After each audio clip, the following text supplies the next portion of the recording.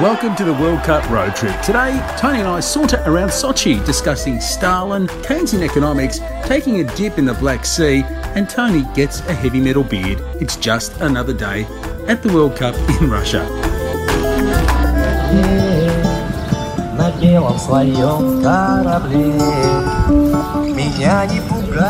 Francis, I'm in the centre of Sochi, and I've actually approached a swirling barber's pole because I think I need a bit of a clean-up. You've seen my beard descending into wild and woolly status. Your destination is on the left. And as you can hear, the barber's pole destination is just on my left. But I've decided to keep the beard intact in some form as an act of defiance of Peter I. Tsar Peter I, who in 1698 instituted a beard tax. He wanted his people to fall into line with Western Europe and thought they were too beardy as a country, and so therefore instituted a tax of about 100 rubles a year. And if you had a beard, you had to carry a token known as a beard token, which said that you'd paid the tax. And this was an attempt to cut down on beards in Tsarist Russia.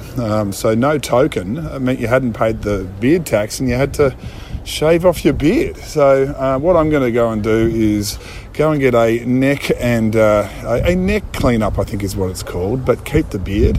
And then I'm going to carry my beard token for the rest of the World Cup, and I'm going to let my beard token be... Can't think of anything funny. Just a coin.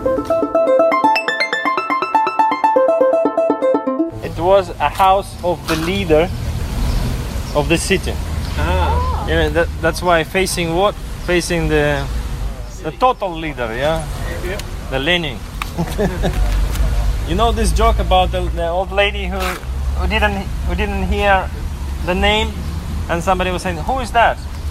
And there was like a guy talking about Lenin. Oh, this is Lenin. This is famous leader of Russia and blah blah blah. 1920s, he died.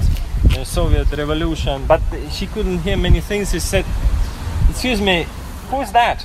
They said, "This is Lenin." Who? And the other guy from the group say, "Oh, you deaf, you know." He said, "It's Lennon, John Lennon."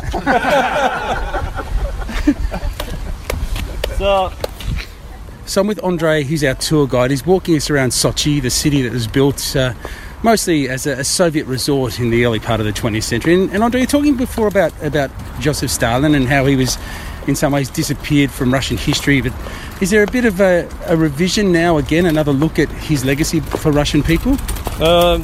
There might be some interesting stories in the revision of Stalin's history.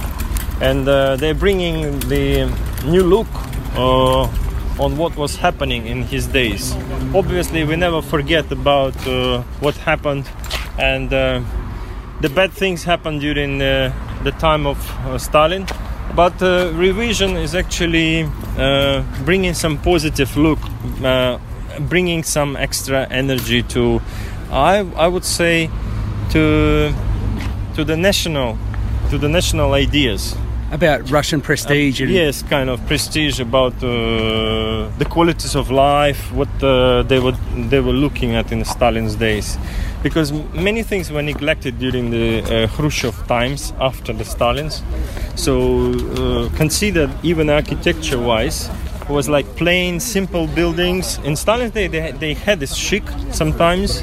They had this art. So you could see some of the architecture of Stalin on our way, with the columns, with the colonnades, with the beauty of the new classicism. In Khrushchev's day, everything became really plain. The architecture became sort of simple. At least if you look in the perspective of our own city.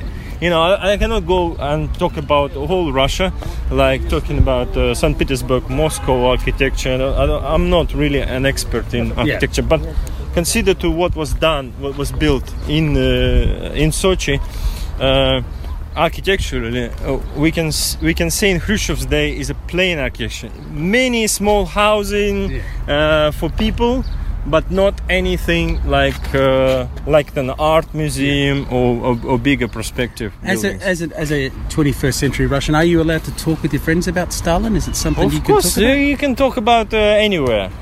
Nobody really protect, and nobody really tell you. You cannot talk about Stalin or whoever. We're so open for that. We just did that then. Yeah, of course. Thanks, Andre. Okay. Tom, we're on our walking tour of Sochi, and this was a town that was built around the Soviet times as a resort town, really, mostly for those in the Soviet Union who were seen favourably by the regime, the Stalin regime and beyond. The Dakhas that are here are for the Politburo. They used to come and have their holidays down here. And in latter times, that tradition's been continued because Vladimir Putin himself has invested heavily in this place for his own personal lair, which is here, and as a pride, a jewel in the crown of the new Russian optimism and mercantilism and the money that's here. But our guides are always interesting. They sort of dance around the politics of it, and I'm not quite sure how to express their ambiguity or their feelings about both Putin and the past as well. Our current guide Andre was talking about Stalin before and talked about how Stalin had been denounced by Khrushchev in the 50s, and that maybe in recent times people had reviewed Stalin's legacy and that he made Russia strong and helped them win World War II, and maybe it wasn't quite as bad as everyone had made out. So they're still wrestling with their history. I was really surprised by that Stalin comment, because he basically said that the West has him wrong, and that the Khrushchev era that kind of denounced some of the extremes of Stalin's crimes have got it wrong. And you kind of think, wow, I sort of had an understanding that he'd been removed, all the statues were gone, and that they would, in exiting that regime and that way of life, they would have exited him as a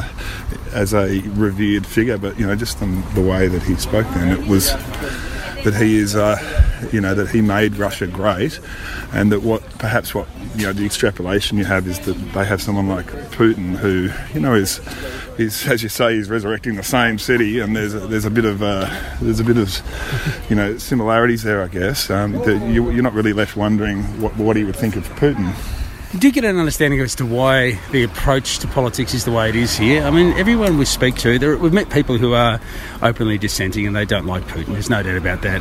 There's some people who resent the restrictions and the freedom of speech which has been curtailed, and the self-censorship that's required to survive here, which is a long tradition that stems out of the Soviet times.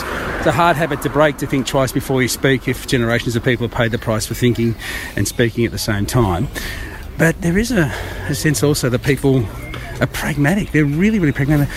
Putin, they acknowledge, probably is a tyrant in his own right, but he's brought stability and he's brought a level of prestige and an assertion for Russian pride, which they felt was completely stripped of them at the end of the Soviet Union. The Yeltsin era was chaotic.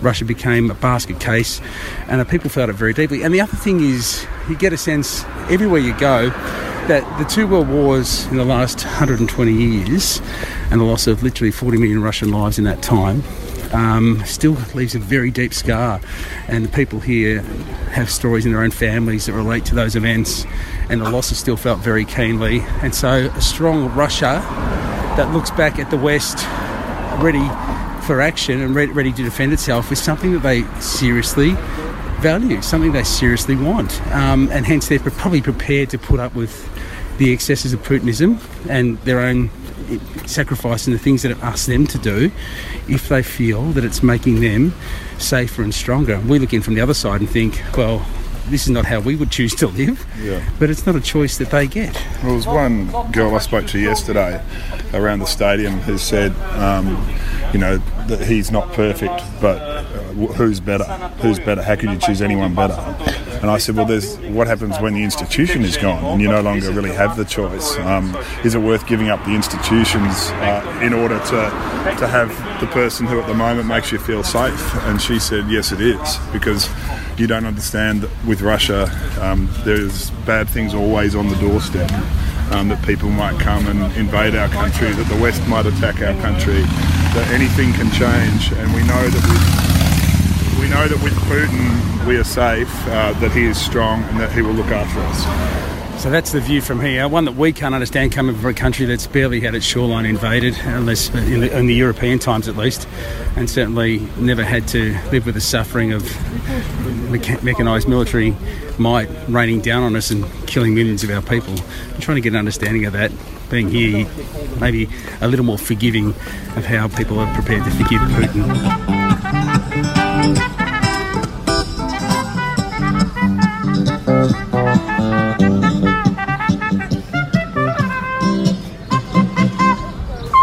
And Tony, one last reflection on the history wars here in Russia as we walk around beautiful Sochi in the sunshine.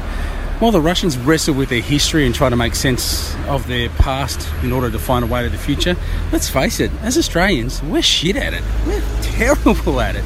Australian history is not taught in schools, so nobody knows their history, though everyone wants to pretend they can wear an Australian flag and run around on Australia Day. They couldn't even name the ships in the First Fleet, but they all think they're great patriots. And we haven't got a clue on how to reconcile our history with Indigenous people. Not at all. We haven't even started that yet. Yet we might tut at the Russians when they look to the future through the lens of the past. No, it's really hard when there's national shame involved. And, I think there is national shame in some elements of what people like Stalin did in the 20th century here. And then we have to grapple with what happened in our country between 1788 and now. And, every time you do, you're going to lose a section of the population who don't want to face that. And so it ends up being an us versus them. And I can only imagine when something as pointed as 40 million dead here, I can only imagine the stakes at play when they have the debate. Because we see it at home when the two sides, it does feel like that, two sides, and we can't get anywhere. Two sides, no shared history, you're not getting very far. Got to say though, you learn a hell of a lot when you walk around Sochi about Russian history. You at least get a chance to discuss it.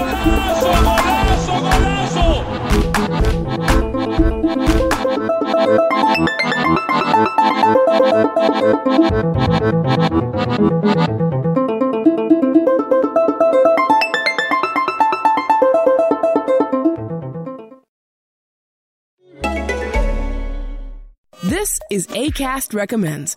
Every week we pick one of our favorite shows, and this is one we think you're gonna love.